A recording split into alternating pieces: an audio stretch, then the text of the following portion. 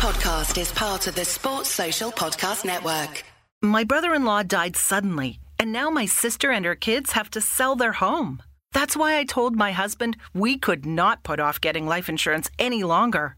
An agent offered us a 10-year, $500,000 policy for nearly $50 a month. Then we called SelectQuote. SelectQuote found us identical coverage for only $19 a month, a savings of $369 a year. Whether you need a $500,000 policy or a $5 million policy, SelectQuote could save you more than 50% on term life insurance. For your free quote, go to SelectQuote.com. SelectQuote.com. That's SelectQuote.com. SelectQuote. We shop. You save. Full details on example policies at SelectQuote.com/commercials.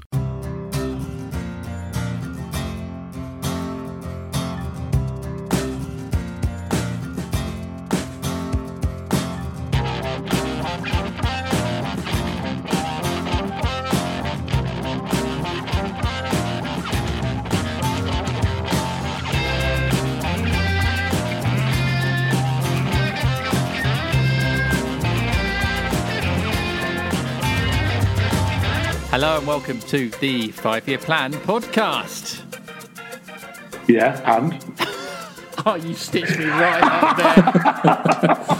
there. Well, you seriously weren't expecting a hooray, were you? Sure? I was expecting a sort of low way. You know, one of your low energy ones. It was so low you couldn't hear it. It's subliminal. Yeah. Good. Well, that set the tone for what's going to be a fantastic episode this week. Kevin Day is with us. Hello. Hello there. I'm not even going to ask you how you are because I know what the answer is going to be to that. Well, in terms of life, I'm fine. In terms of the shabby football team I support, I'm momentarily downbeat. Momentarily Downbeat is the name of this week's episode. James Endicott, how are you? I'm very well, thank you, yeah. I'm bereft.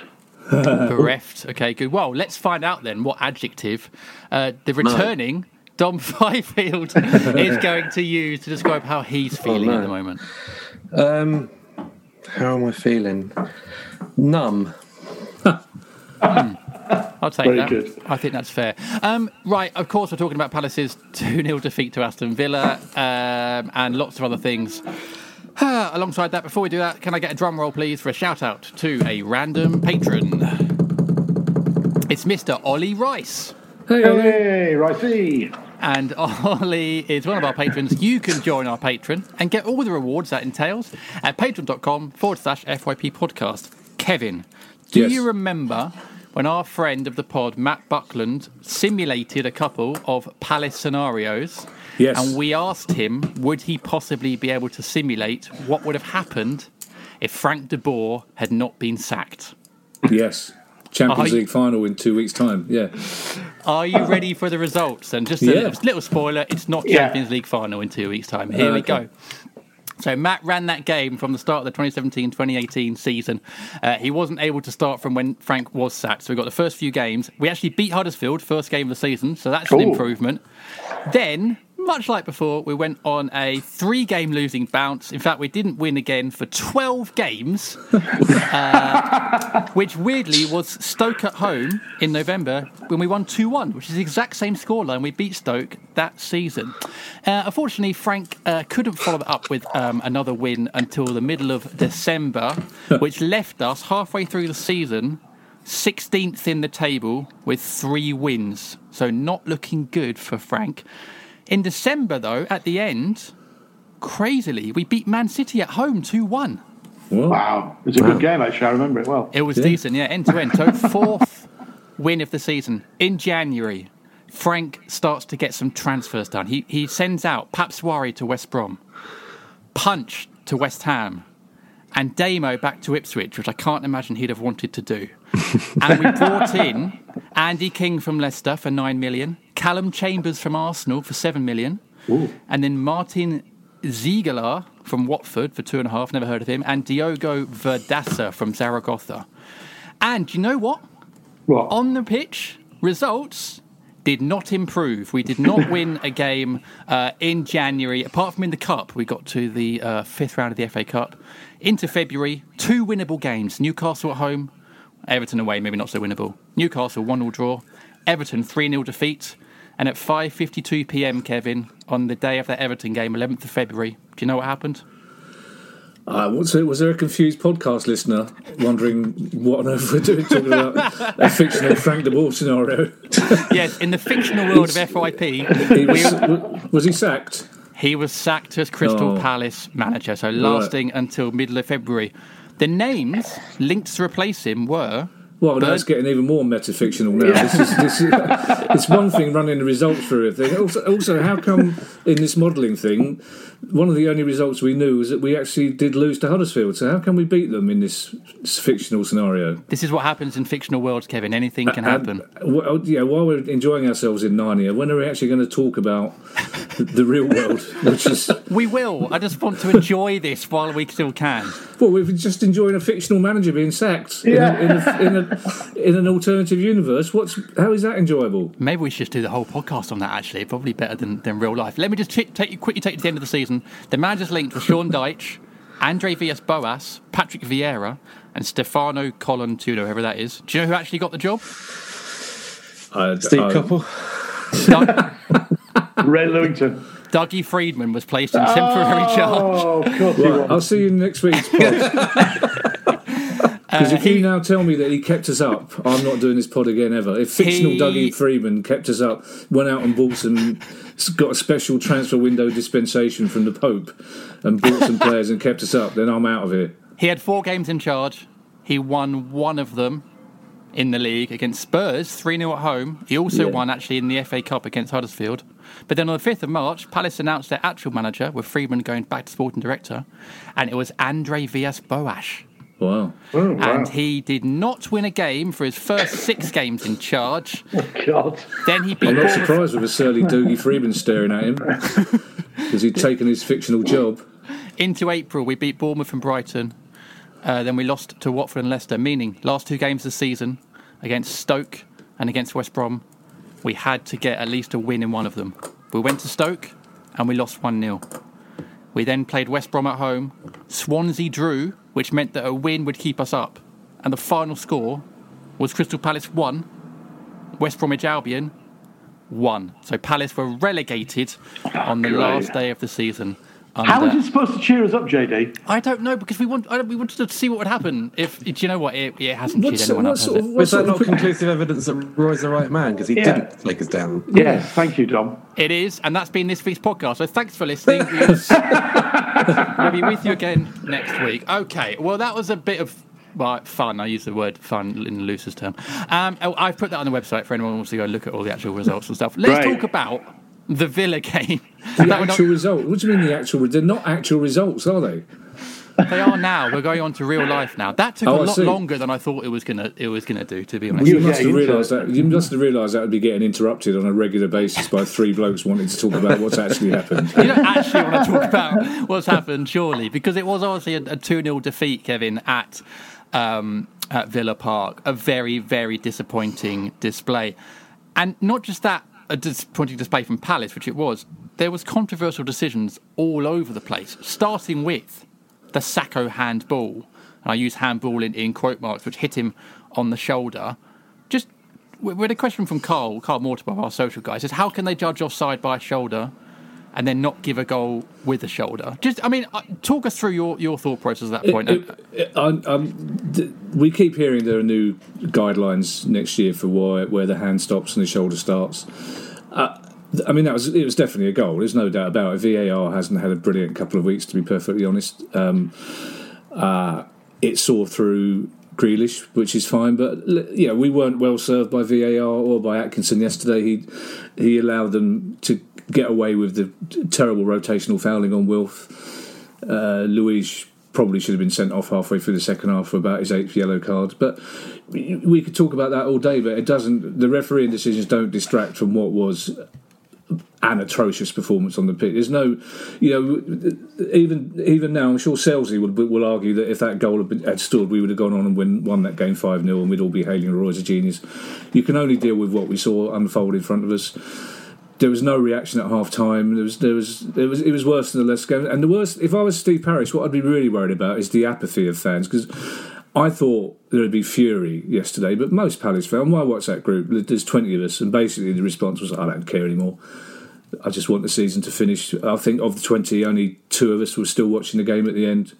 And I think that's a worse response in some ways than anger, because you couldn't get angry about that, because it was. I think Wardy came out of it with a little bit of credit, Benteke possibly, and he was clearly frustrated at the end, having to feed on scraps all afternoon. But it was just.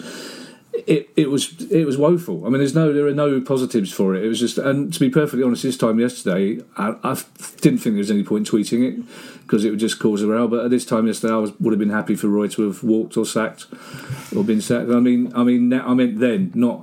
to get somebody in before we lose another 3 games. I'm not entirely sure I feel that now. I've had the night to think about it, but if we go into the end of the season having lost 8 games in a row, there aren't many clubs that wouldn't be considering changing a manager off the back of that. And like I say, the most upsetting thing was the lack of response at half time. There was nothing to indicate that they were coming out to play in a different fashion or with more energy or with more respect for the fans. We do have a lot of questions about Roy, as you'd imagine. I'm going to put them in part 3 so we can actually have a proper chat about that. But Enders, that sort of apathy that Kevin talks about, and he's absolutely right that there did seem to be a sort of lack of intensity from the Palace players. Can we potentially put that down to the fact that we are now mathematically safe and it's one of the few games toward the end of the season? I'm not excusing the players. There's no excuse for not turning up and all this talk of being on the beach, but the season is over. Well, it is now. No, it's look. When we played Chelsea, we lost, but we had a buoyant pod, and I think most Palace fans felt really good about what happened. We'd lost, and it was but there was a performance. We played well. We could have nicked a point at the end of the game. Yesterday there was nothing.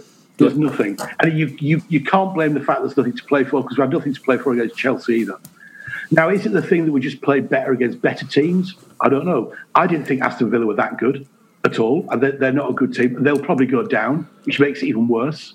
The fact that Chelsea lost to Sheffield yesterday as well, all these results are just all over the place. But as Kev says, you can mask it all, you can talk about this, you can talk about that. The bottom line is, it was one of the worst performances I've seen for many a year, on the back of some really bad performances, Chelsea notwithstanding. And it was just apathy. I was bored at the end. I was bored of watching the game. And I couldn't be bothered to get onto Twitter. It was the apathy that Kev's talking about, and it's the perfect word. It was apathy from maybe the players, and certainly apathy from me, and probably a lot of supporters as well. It was just disappointing. It just fizzled. It was nothing. It was just a nothing game.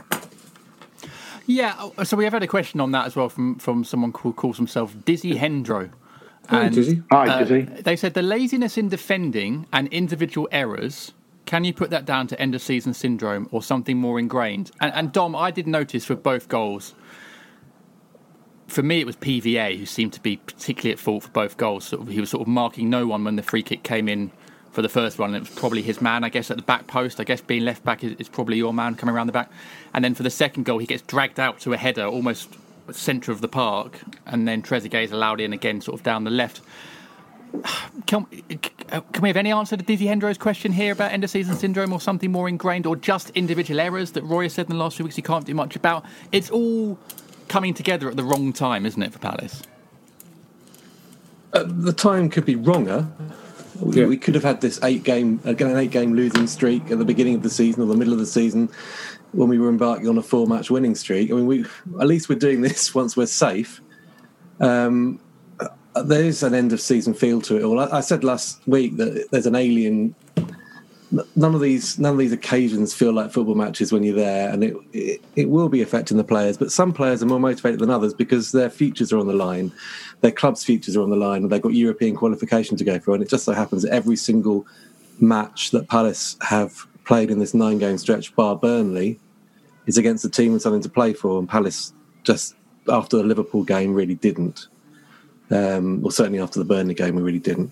I think mental fatigue's probably crept in as well. And I know we'll come on to the whole, why don't we chop and change a bit more and bring in more players to freshen things up? And my answer will probably be that we don't have those players. And alternatively, had he started with Riedewald instead of, say, Luca at Villa Park, and we've been beaten, would we turn around and say, well, hold on a second, we played quite well against Chelsea, why have we changed to a team that actually done reasonably well? So I don't think he's got. I mean, I'm looking at that team now, and I actually think that even Aston Villa, whose players bar Grealish are not as good as our players, but they've got similar players to their first 11 on the bench. They've got 9 players there, all of whom are interchangeable with any of the 11. I don't think we've got that. I look at our 11, and maybe there are 3 or 4 that you could put in from the bench, but the rest of them are not up to it yet.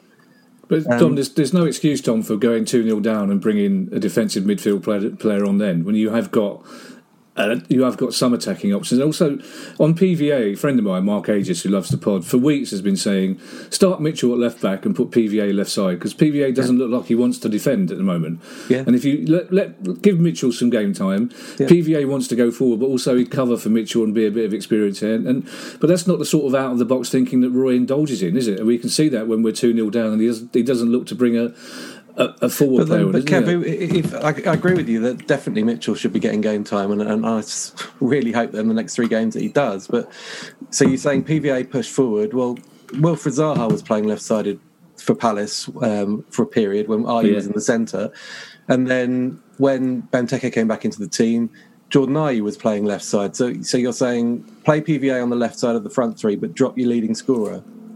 I don't know. I mean, is that the argument? I mean, well, not really, because we've got space to move to. There's a big Benteke-sized hole now where you can move. Yeah, definitely. Well, definitely. You're right now, but then you've got. How do you keep? Do you want to keep Townsend happy? Do you want? I mean, presumably Townsend now thinks he's got into the team. I mean, Townsend must expect to start on Thursday night. You'd imagine. I'm more intent on keeping Palace fans happy, Don. To be perfectly honest, the bigger a squad you've got, the more likely you are to have unhappy players. And I think one of the problems at the moment is that there are 13 players, 11 of whom are guaranteed to start, basically, because of Roy's mentality.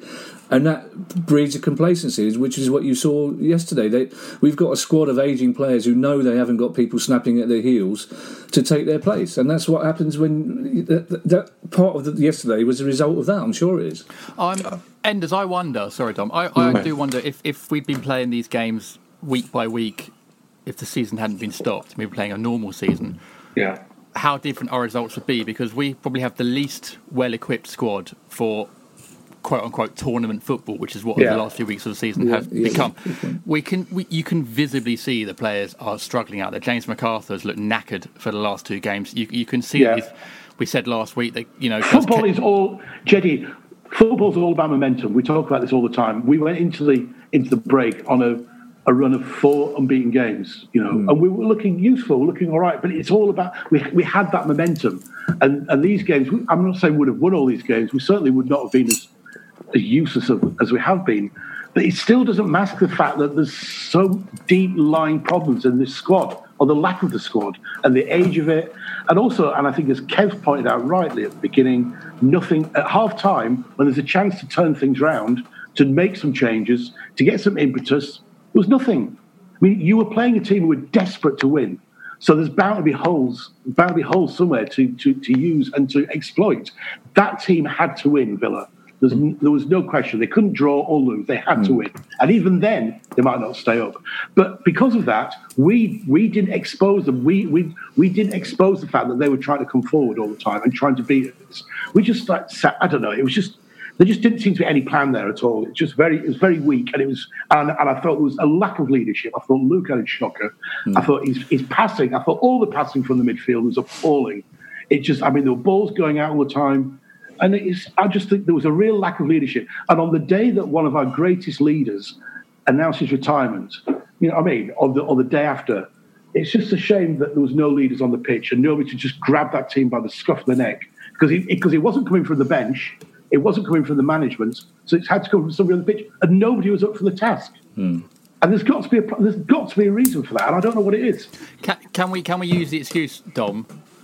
I say excuse, the reasoning that these players are physically and mentally drained from the last few weeks. Not as mentally drained as we are, JD. That will come into it, definitely. It shouldn't be an excuse, but as you said, we have got our squad is not equipped for this. Yeah. Our squad is not equipped for 9 games in 6.5 weeks against this calibre of opponent as well. And that... Well, Villa are not this calibre of opponent. Villa they hadn't won since January. But then you're playing... No, you're right. But Villa are desperate. We should have... Look, I sat here the other day and said that we'd beat Villa. I was convinced that we would win that game. Absolutely convinced that we'd do it. But that performance yesterday was not the same in any way as the performance against Chelsea. The performance against Chelsea, there was a crispness to the passing. They did play the ball forward, and Milivojevic was in the heart of that. Against Villa, he was quelled from the moment the goal was disallowed. They didn't pose a threat. It was dispiriting. But there is an element of mental fatigue and physical fatigue. I mean, I disagree slightly on the Joel Ward thing. I love Joel Ward, and I think he's brilliant.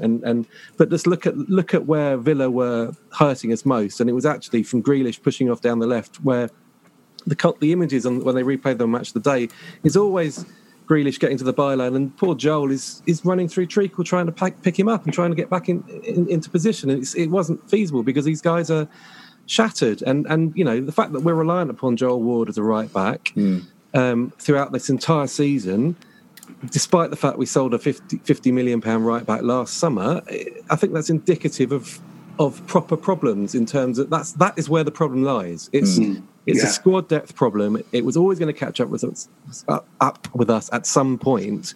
It has caught up with us now in the most alien of situations, and I do think it's a bit of a minor miracle that Palace are able to endure all this at the moment with their Premier League safety assured, because quite frankly, they have no right to think that there's no right to have survived as comfortably as they have this season. The only reason they have is because of the person that seems to be bearing the brunt of all the criticism at the moment, and that's Roy Hodgson. Because they haven't given him the tools of work to work. And I'm now going to start sounding like Chelsea.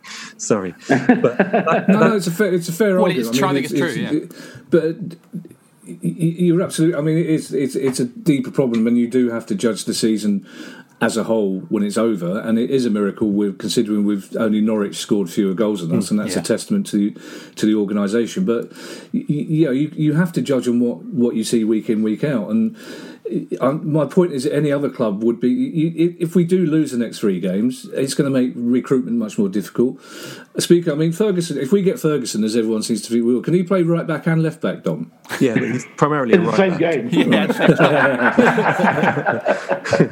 He's that quick. But, so he would be at least one youthful option right back. As far as I know, and I've sat here ahead of transfer windows so many times in the past, and the noises I get told are that they are pursuing a certain type of player, and they will all bring down the average age and the average wage of the club. But there's a difference between pursuing them and targeting them and sounding them out and getting good and actually signing the players. I mean, that is... We shouldn't also worry too much about the whole length of time thing. It sounds as if the transfer window is going to be elongated. It's going to go beyond the start of next season, possibly into October. I mean, we're talking mid-October potentially. So it's going to be a bit like the old days, where players could easily play for 2 clubs in one season. And it's, but don't get me wrong. That is where the immediate future of Crystal Palace Football Club is going to be played out. They have to be successful in the market. They have to bring in. Palace have got 21 senior players in their 25-man senior squad at the moment. People always say, look at Burnley, how well they're doing. Burnley have got 24 senior players, and McNeil doesn't count as senior. He's actually he's one of the sort of B list coming through. So Burnley are competing at the moment. They may not look, some of the calibre of the player might be different, but they're competing with 25 effectively first team players. Yeah. Palace haven't got that. Palace have not got that. The only guys in the B list who have had any minutes on the pitch are Mitchell and Pierrick, and there's a reason why they've only had a few minutes. They can't go into next season with this lack of depth. They have to add to the ranks. They have to give him the tools with which to operate and to work. And if it's not him, it's not as if the new manager, if they made a managerial change, it's not as if the new manager is going to put up with it either. He's not going to perform miracles either. You get what you you always get what you pay for in this division, and Palace probably are the 14th best team in the division at the moment. My worry, Kevin, with people talking about Mitchell and Pierrot getting game time, and it would be good to see them feature, is that I think there's a bit of an expectation now that they will come in and will somehow be different, or they'll come in and perform. The ideal scenario for youth team players is when the team's playing well and there's an environment of winning games and it's relaxed and fun. This is not an environment to throw young players in and expect much from them. So I think it's almost worse if they then start getting game time. We lose the next 3 games and everyone's like... But when do you play youngsters in? I mean, after the Bournemouth game, you could say, well, that's it. We're definitely safe. We're relaxed and happy. Let's put them in then. I agree, but they're there as options, and if we're 2-0 down away from home against a poor team, if we get the next goal, then we probably equalise and win the game. So bring somebody on with a bit of pace who's going to give them something more to think about. Give somebody on who's going to make them drop deeper, because they negated Wilf yet again, as it seems to be easier and easier every week. Yeah, and it's interesting when you talk about we do better against better teams. Apart from Liverpool, we've got the best record against teams in the bottom 10 this season. This season, this season for the first time ever, it's only Liverpool that have won more points against bottom team teams than us. Okay. So that perception that we only lift our game against good teams isn't necessarily true. And as Dom says, we are potentially 14th. We are probably the 14th best team in the Premier League, but we're spiralling away from that. And as I say, every season, you can't keep swirling around the plug hole without one day being dragged down to it. And if you've got a different option on the bench, because Pirrot can come on. It's a no-lose situation for Pirrot yesterday. No one's expecting him to turn the game, but it gives him a bit of experience. He came on against Norwich on New Year's Day and caused the equaliser with a little accidental run on a pass through. Just give him, if you don't play them under some circumstances, then you find an excuse to not play them under any circumstances, essentially. And it's like there never will be a glorious time when Palace are romping away with it, and it's now it's time to play the kids. And like we've said every week, there are some Premier League managers who simply don't think the academy at any level is a good enough learning place for youngsters to come through. You've still got managers like Hodgson and Pulis, as we had, and Allardyce, who want reserve teams, who don't think that an under-23 player is physically ready to play football. And I suspect that Roy's veers more towards that mentality than towards let the kids have a go mentality. It is worth pointing out that, and I know this is context, whatever, but there is also the whole mid-table thing, where your season is petering out effectively, and it's happened at Watford in previous years where they've ended dreadfully once they've secured safety effectively. But you could even argue that, read Seamus Coleman's comments post-match yesterday as Everton get trounced at Wolves, and he's questioning the players' commitment and putting himself in there as well. And if Everton's captain is doing that, and they're 2 points ahead of Palace, I think, something like that. It's just this is such a surreal time in terms of the rat-a-tat of games. There's no preparation time in between, which incidentally might be another reason why a manager might be slightly reluctant to chuck a kid in from the start, at least, because he wouldn't have had much time to actually practice within shape at Beckenham. It's I think the Everton point's a good one, Dominic, because they're saying, I think they've since Chansiri came in, the new owner, they've spent 430 million quid, I think, on players to be 2 points ahead of us. So if you're a Roy supporter, which we are, most of us are at heart Roy supporters, we want something unblocked, basically, whether it's a transfer market or his mentality. We are basically Roy supporters. But, that's a lot of money to spend to be only 2 points ahead of us. Most Tottenham fans I know, before yesterday, genuinely don't want Mourinho to be their manager next season because they're languishing mid-table, basically, with a squad that's worth 5 times more than us. So I think we all accept that Roy probably has done a miracle keeping him up, but that, he can't keep doing that with one arm tied behind his back. So you either get more players in or you get somebody else and see how they get on with one arm tied behind their back. The answer has to be the players. It has to be the players, because whoever comes in is going to need more players. We can't get away from the 30, average age of 30. We can't get away from only 21 senior players in the first team squad. They have to provide whoever is in charge with strength and depth. Well, absolutely. Those players are only going to get older, which obviously is what happens with people aging. Enders, can we end part one quickly? Yeah. Because in part two, we are going to talk about another option. You're really good, JD. You're good at the this. bench. I just like to give people information, James. That's good, thank you. We are going to talk about a certain player in the squad who doesn't get used in part two with our Athletic article. But just, Enders, quickly, the Grealish penalty incident yesterday, and I use incident in the loosest form. Stephen Sheffield, one of our listeners, has said, Hi, Steve. How did the sniper get into Villa Park?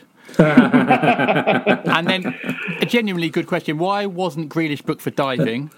And if that was Wilf, it would have been headline news everywhere, but not even mentioned on Match of the Day. I mean, it was, when you see the replays, it's a ludicrous fall. He actually stands on PVA's foot and then falls over.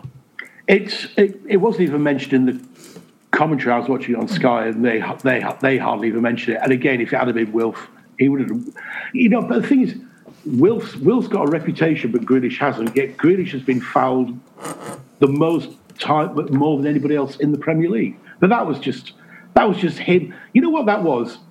That was just a player desperate to win the game because he wants his club to survive, and he will do anything to do it. And it was pathetic, and it was laughable. But in a sense, you know what?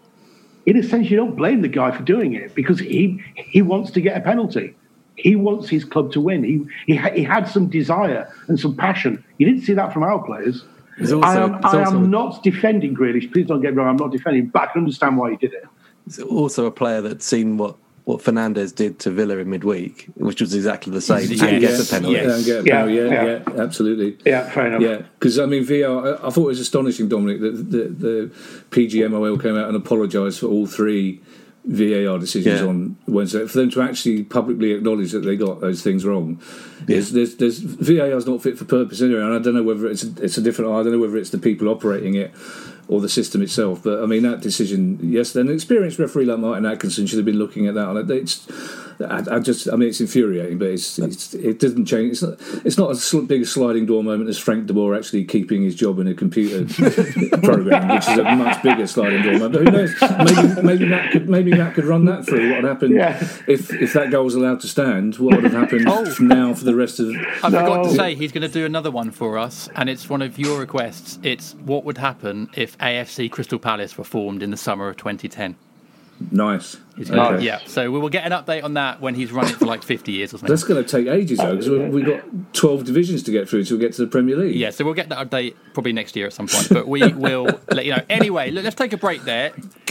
Interesting debate there, chaps, and lots to talk about. After the break, we've got an article from The Athletic.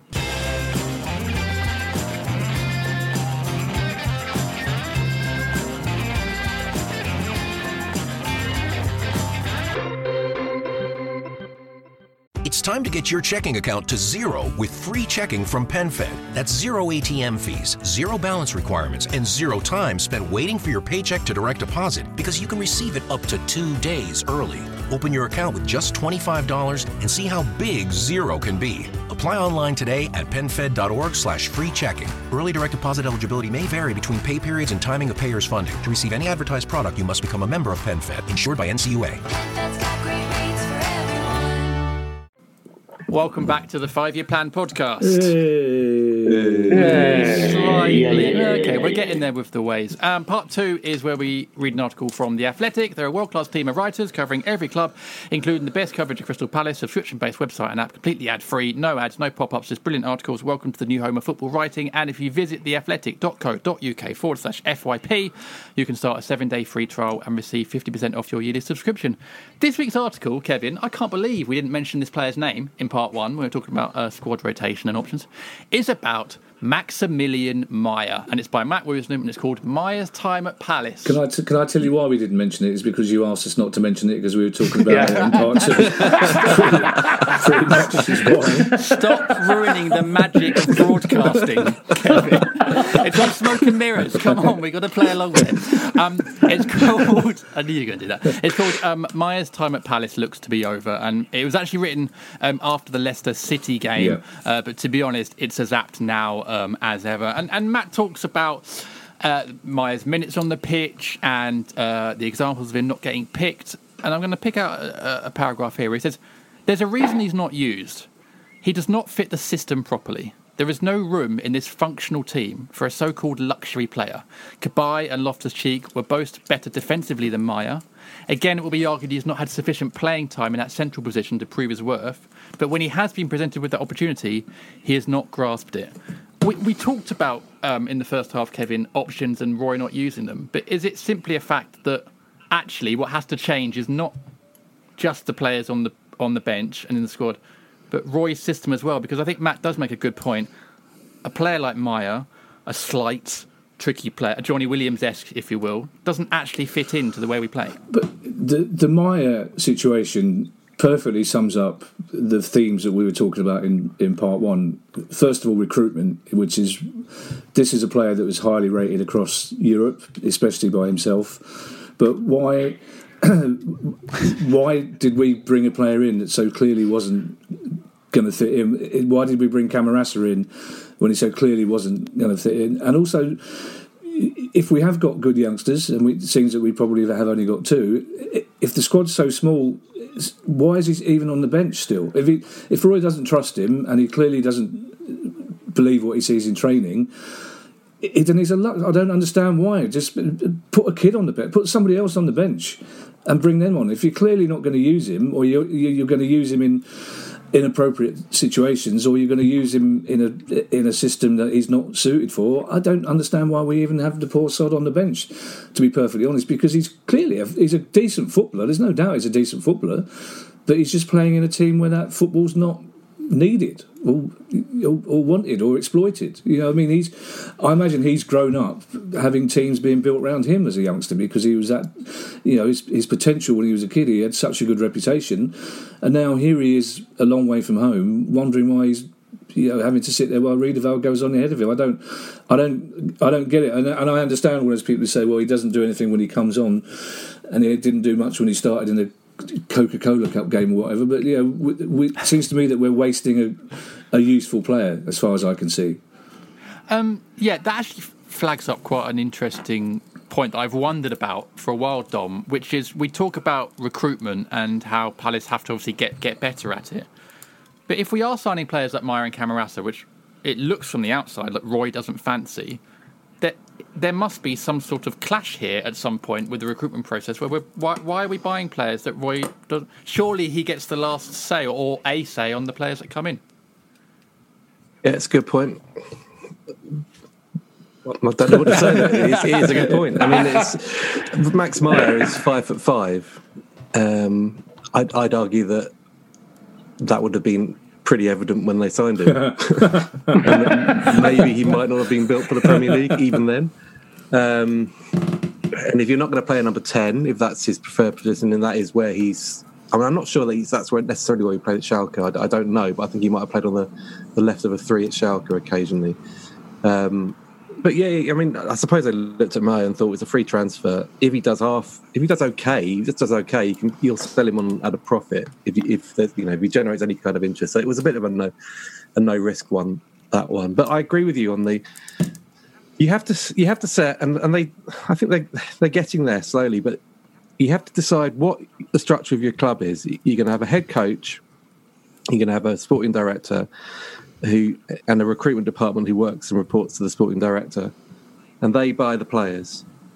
And if you're going to do that, they have to stick to their guns and buy players that they want to buy, that are the right age for the club, that fit the wage structure of the club, that plan ahead, that there's a philosophy in terms of the recruitment and what type of player you're bringing in.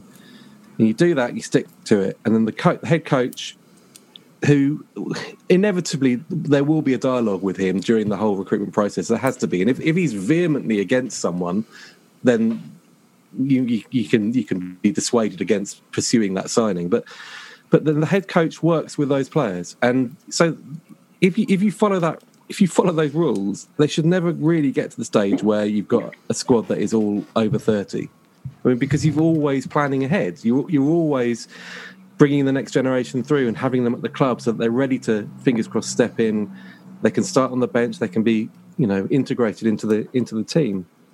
If that is what Palace are trying to do, which I think it is what they're trying to do now, then we shouldn't really be in this position where we have an average age of 30. Tom, further on in that article, which is a really good article by Matt, he writes about the fact that we were, before Maddison went to Leicester, we were offered him by Coventry. The guy who got in touch had a relationship with Palace and Steve Parish. He said, we've got this really good youngster, and Palace said, no, fine, we're going for Ademola Lookman, we'll get him, which we didn't, and we didn't get Maddison. So it's like when you're being offered player, and of course I know it's impossible to tell that someone's going to develop into a really good player, but then you think, well, maybe Maddison wouldn't be the sort of player that Roy wants, because Roy's midfield choices are all identical. We've got McCarthy, they're the same player. Milivojevic and Kouyaté, they're the same player. And you worry whether that's what we're going to get in again this summer. That,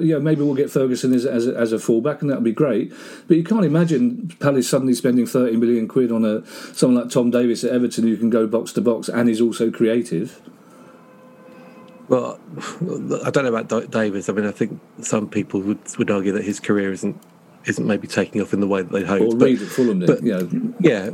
But Maddison cost £22.5 million, bought from Coventry City, from Norwich City. He'd had one good season at Norwich, hadn't he? Yeah. £22.5 million. I mean, that...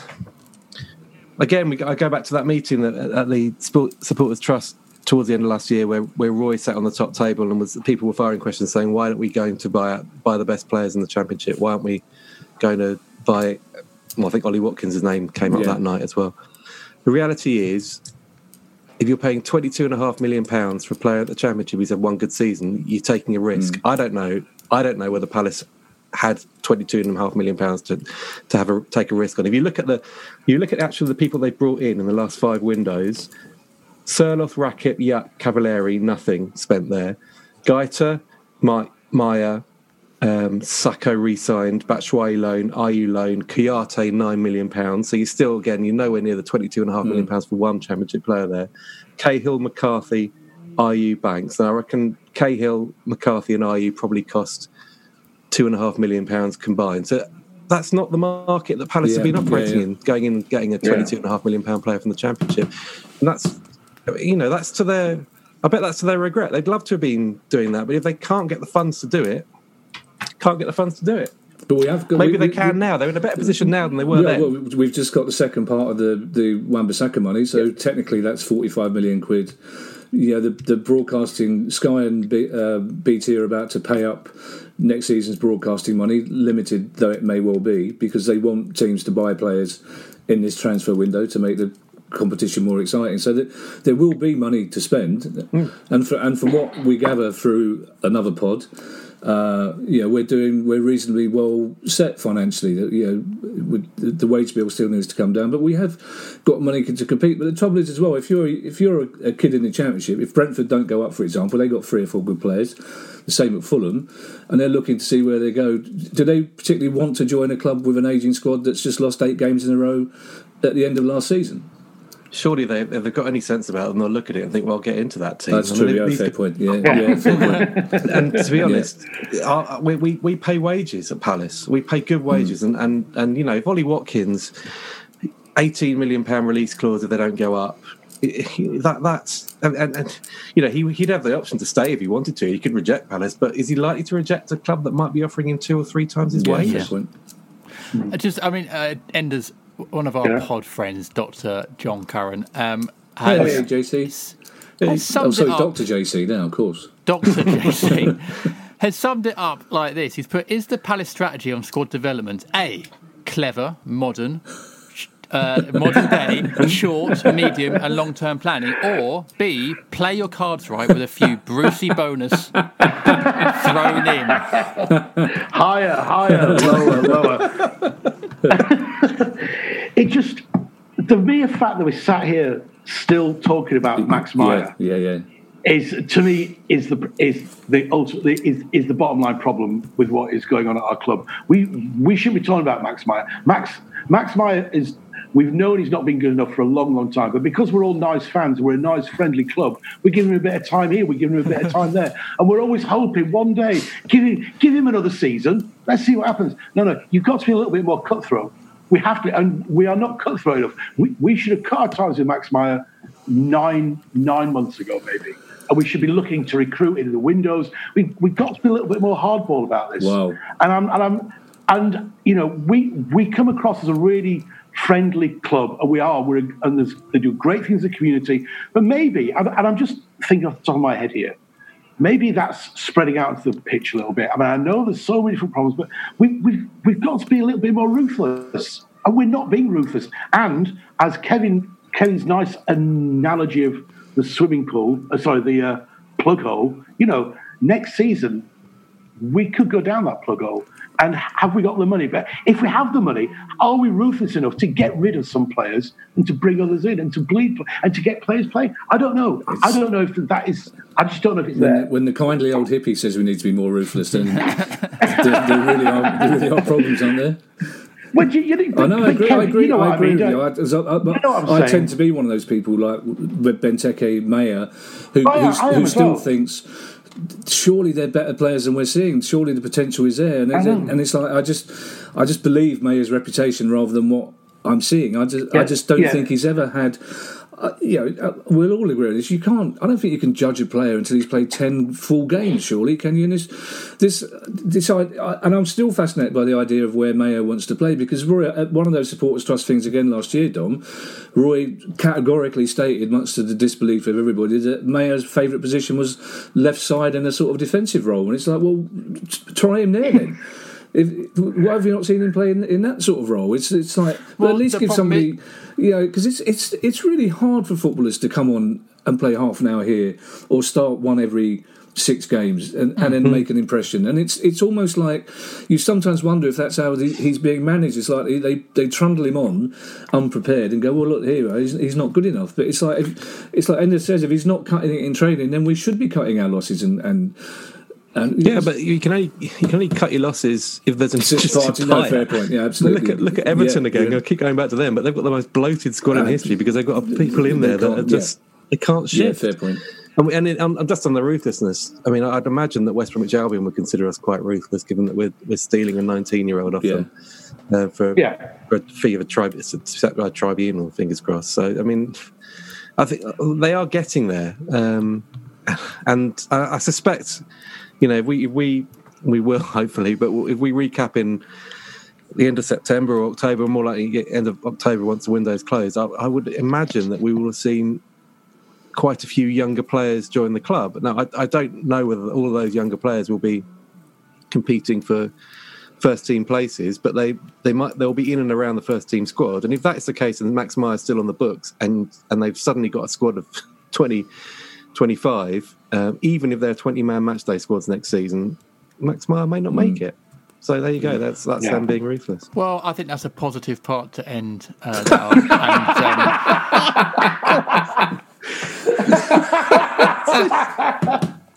Amazing. In context. In context. I'm worried now. This is so. No, come on. Yes. Come on. Let's crack on. I need to remind you, of course, that if you visit theathletic.co.uk/FYP, you can start a 7-day free trial and receive 50% off your yearly subscription. You can read that article by Matt and many more. After the break, we've got a lot of questions from our listeners.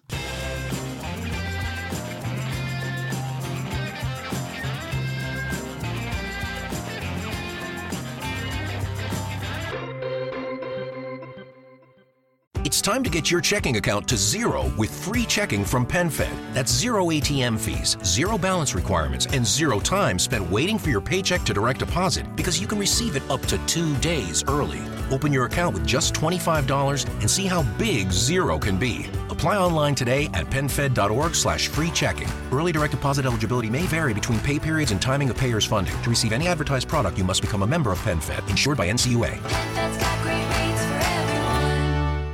Welcome back to the Fluffy Pan podcast. Yay! Context. Yay. Positive context. I'm happy now. Right, look, we've got a lot of questions. We've had, at the time of me putting the pod together, 88 questions from our listeners. Wow. It's probably over 100 by the time this pod goes out. So people are very much engaging. Most of the questions, Kevin, are about a certain Roy Hodgson and his future. I'm going to read a couple for you now.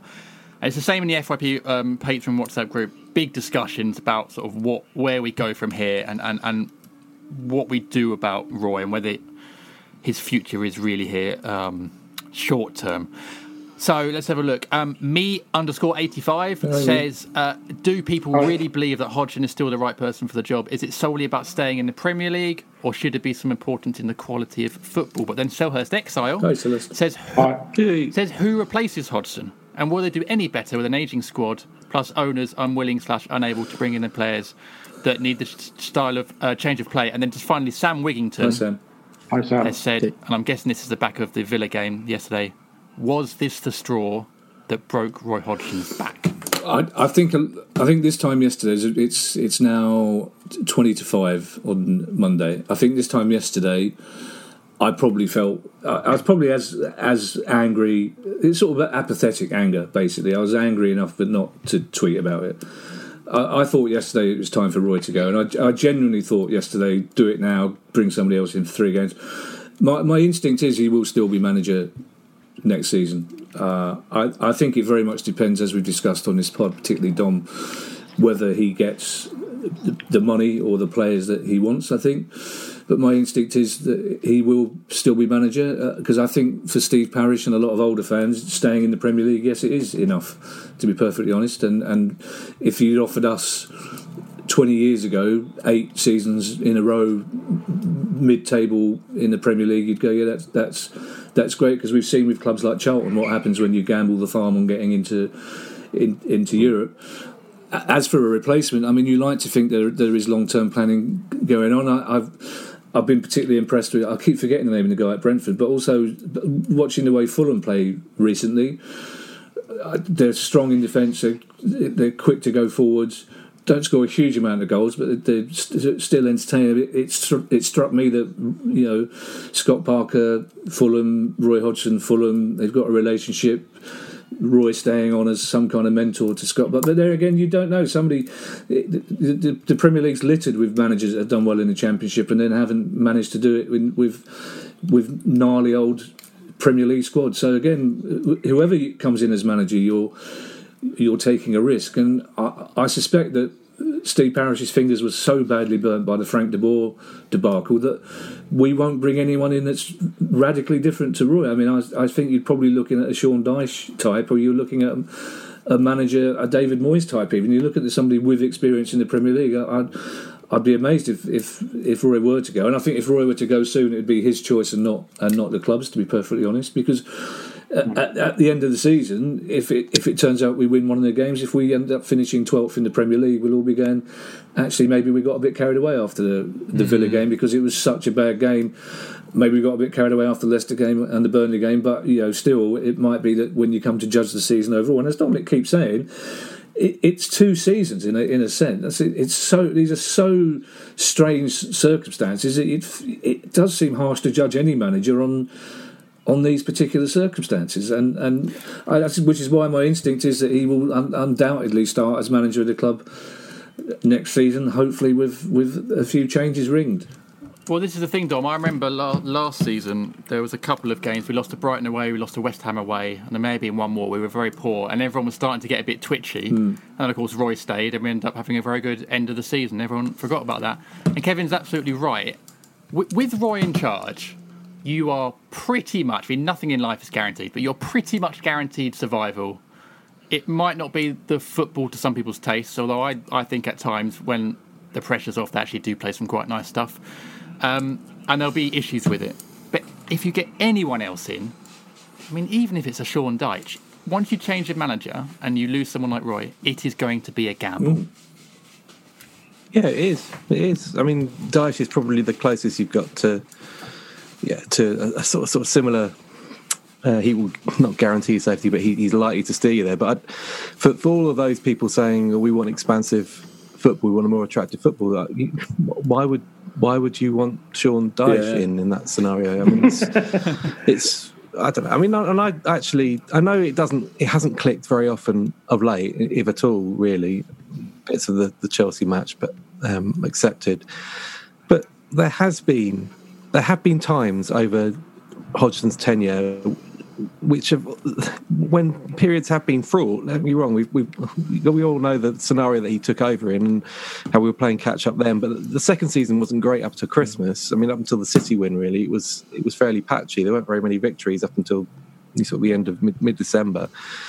But there were also some excellent attacking performances. My mind goes back to when he had a midfield of Cabaye and Loftus-Cheek, and we're dismantling Leicester City 5-0. Or, I mean, all that goal fest against Bournemouth on the final day last season. I mean, these are late on, but that's largely because Palace have had to establish their safety before they can be expansive. The frustration this time around is we were just getting safe when coronavirus struck. And then we're in this weird scenario where you're having a long period off, and then you've got so many difficult games jammed into a short period of time, and we haven't been able to be expansive because of the fitness and the mental fatigue and the fact that it's also big. It just vindicates your argument, though, Dom. You mentioned the times we play well. You mentioned Cabaye.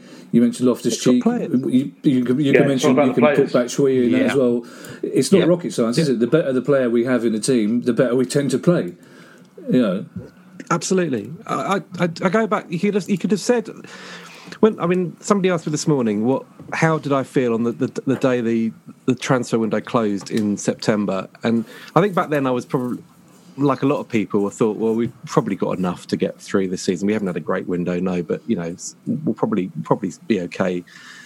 I felt worse on February the 1st when the window closed and we hadn't strengthened at all, and all the deficiencies that were very, very obvious throughout the first half of the season hadn't been corrected, apart from Tosin coming in. But then it says a lot that Tosin comes in with an insurance policy that we don't have to pay him his wage when his knee inevitably goes. Oh, what? His knee's gone.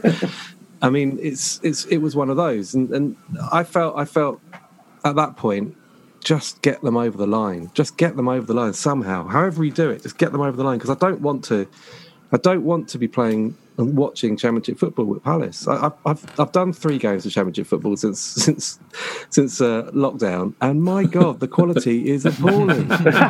Appalling. We think we got it bad. I mean, God, I went and watched the promotion.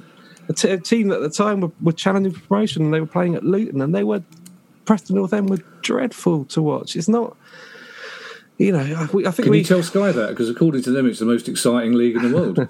Oh, don't get me wrong, it's very exciting because it's so unpredictable. But my word, I mean, dear me. Well, it's a very hard league to get back out of, and so many teams have gone look down at the bottom 8 of the Championship. You've got 3 promoted from League One, and the rest of them all have been benefiting from parachute in that payments. theme, Enders. I mean, Kevin mentioned Charlton there. We've had a question from Neil Porter. Hi, Neil.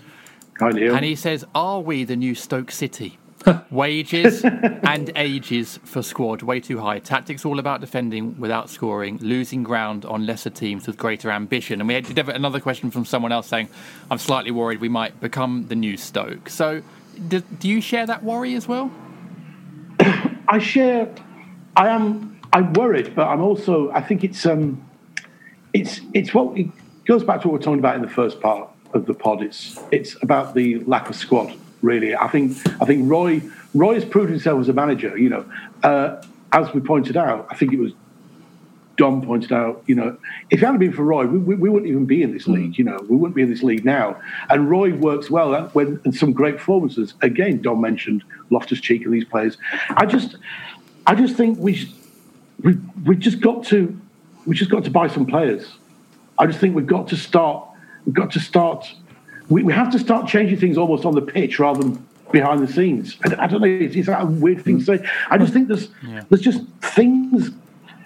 I don't think Roy is a terrible manager. He's not going to be around for much longer because he's old and he wants to retire, and that's absolutely fine. I think he will be there next season. Roy is a good manager with what he's given.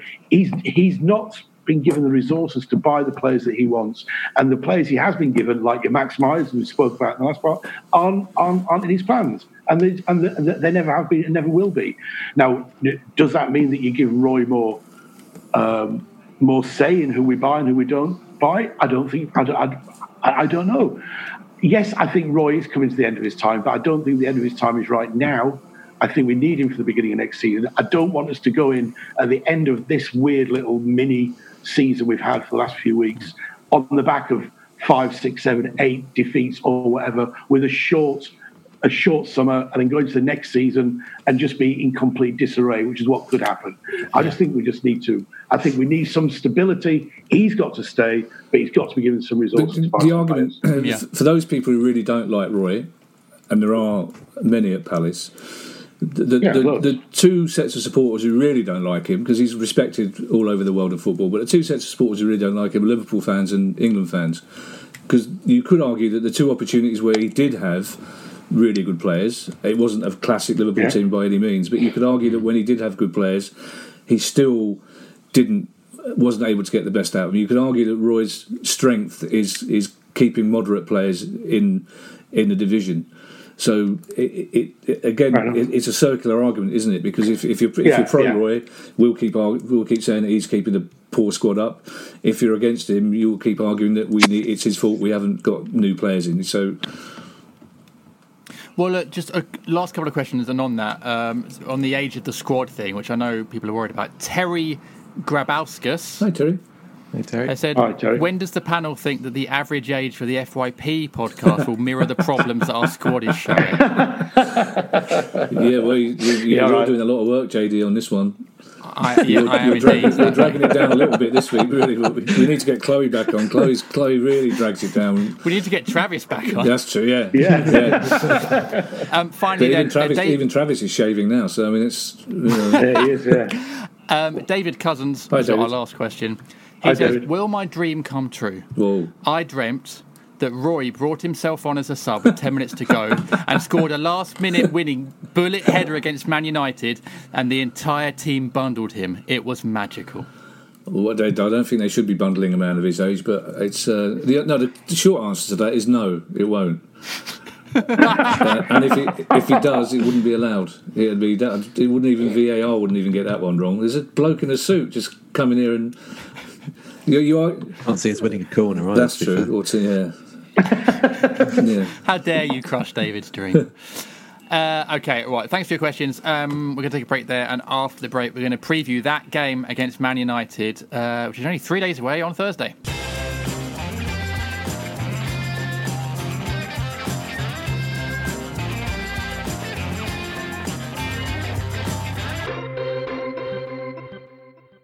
It's time to get your checking account to zero with free checking from PenFed. That's zero ATM fees, zero balance requirements, and zero time spent waiting for your paycheck to direct deposit, because you can receive it up to 2 days early. Open your account with just $25 and see how big zero can be. Apply online today at penfed.org/free checking. Early direct deposit eligibility may vary between pay periods and timing of payers' funding. To receive any advertised product, you must become a member of PenFed, insured by NCUA. PenFed's got great rates for everyone. Welcome back to the 5-Year Plan podcast. Hey. Right. As soon as one game is done, another one You is said that upon just us. like a really cross supply teacher then.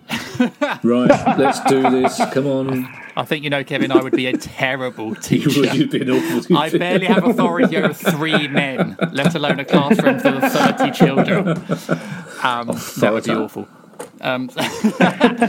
So Man United on Thursday is, Kevin, it's typical. The form Man United are in at the moment, they are obviously absolutely smashing it, and it's going to be a very difficult game. All their players playing very well. We've got a couple of questions. I'll go for this one first from Battle Johnny. Hi, Battle. He says, will Roy pick the same 11 for the United game? No, because Benteke is suspended. Very true. I think he would have done. It comes back to Dom's point as well. It's like I want to see Man United coming to Palace every week. I don't want to see Luton coming to Selhurst Park again. I want to see Man United and Liverpool and Man City. And under normal circumstances, even if I'd be worried about the result, I'd still be looking forward to seeing them play. Wan-Bissaka getting a massive response from Palace fans. I think this is a game where you can inevitably put your money on Wan-Bissaka scoring his first Premier League goal. It's such a cliche that I'm almost hesitant to say it, but all you want to see is a reaction. Yeah, we got a reaction 20 minutes into the Chelsea game. We suddenly looked like a better team than that lost to Leicester. You just want to see a bit of energy, a bit of pace. hopefully Man United will drag them up to make them do it. I worry about the mobility of their front three, to be honest, and their pace. But they're a team that, they're a big side, Man United, but they're not that physical. So it could be that, as against Chelsea, they allow us a bit more leeway and a bit more freedom to play football. But I just want to see us again look like we want to win the game. That's all we ask, essentially. Dom, obviously we did beat Man United at Old Trafford what felt like about 10 years ago, earlier in the season. It was a different Man United team then. It was a different Palace team in a way. How do we go about getting a result from Man United, especially given their current form? Put them up in a hotel the night before and give them lasagna? I don't know. Honestly, it's this is properly daunting, this one. Having a look at the United team that played against us had Jesse Lingard in it, had Daniel James, who came off the bench the other night. Other than that, it's not that different, but the big difference is the fella that's now absolutely dominating midfield, and Fernandes looks he's class, class.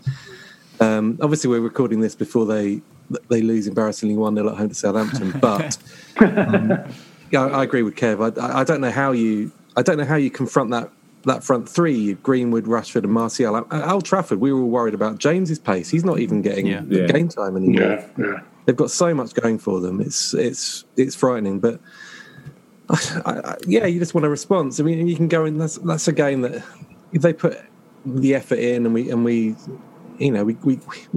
push them as hard as we possibly can, even with the resources we've got. Presumably it'll be Ayew up front on his own, and Townsend and Wilfred are desperately sort of tracking back and flooding midfield, etc. But I don't even know whether MacArthur's going to be fit for this one. In which case, you might see a readout in there, and you might get a bit more mobility out of the midfield. But this will be the game when he picks Mayer to mark Pogba. Basically, you stick with Pogba, do a man marking job on Pogba, pick him up at corners, be great. Pogba's like, why is the mascot following me around the pitch? James, there is some slightly good news for Palace fans, and that is that I've got 3 Man United players in my fantasy team. That's good news. That's good and news obviously for you. I do terrible fantasy football. Are you expecting Townsend to be them? We've said before we don't really have many options, but it probably will be Townsend and Wilf, won't it? Yeah. I would have thought so. Yeah, I'd be surprised if it's not.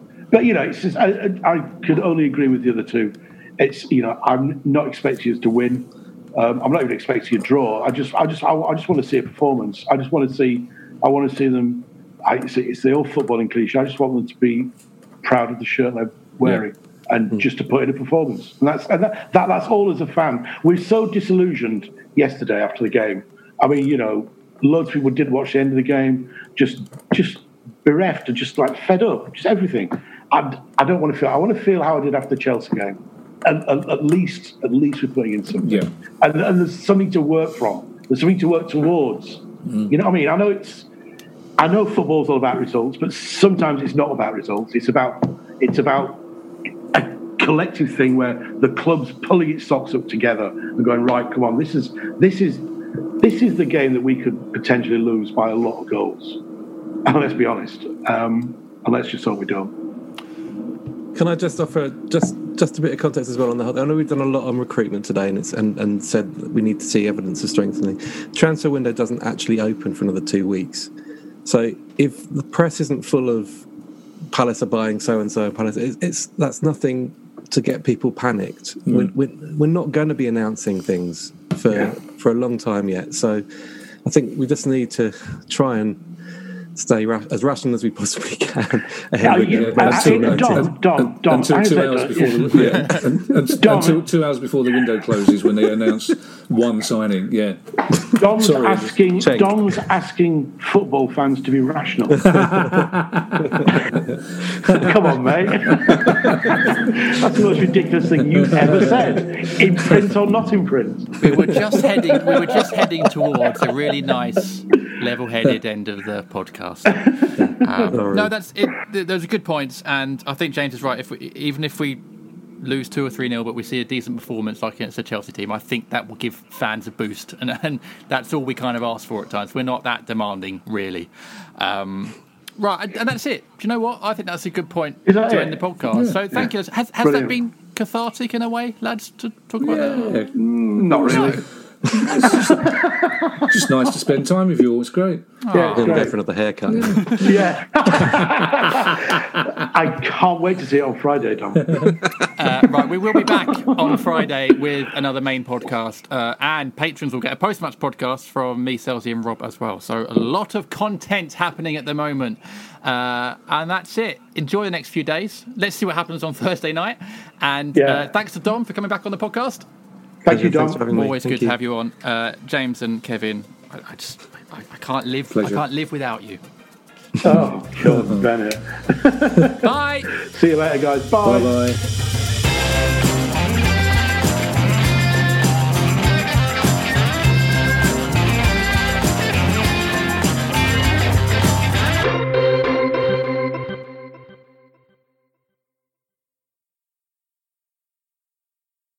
It's time to get your checking account to zero with free checking from PenFed. That's zero ATM fees, zero balance requirements, and zero time spent waiting for your paycheck to direct deposit because you can receive it up to 2 days early.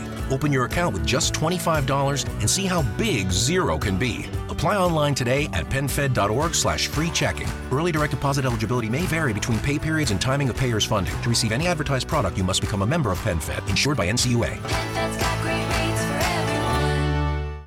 Sports Social Podcast Network.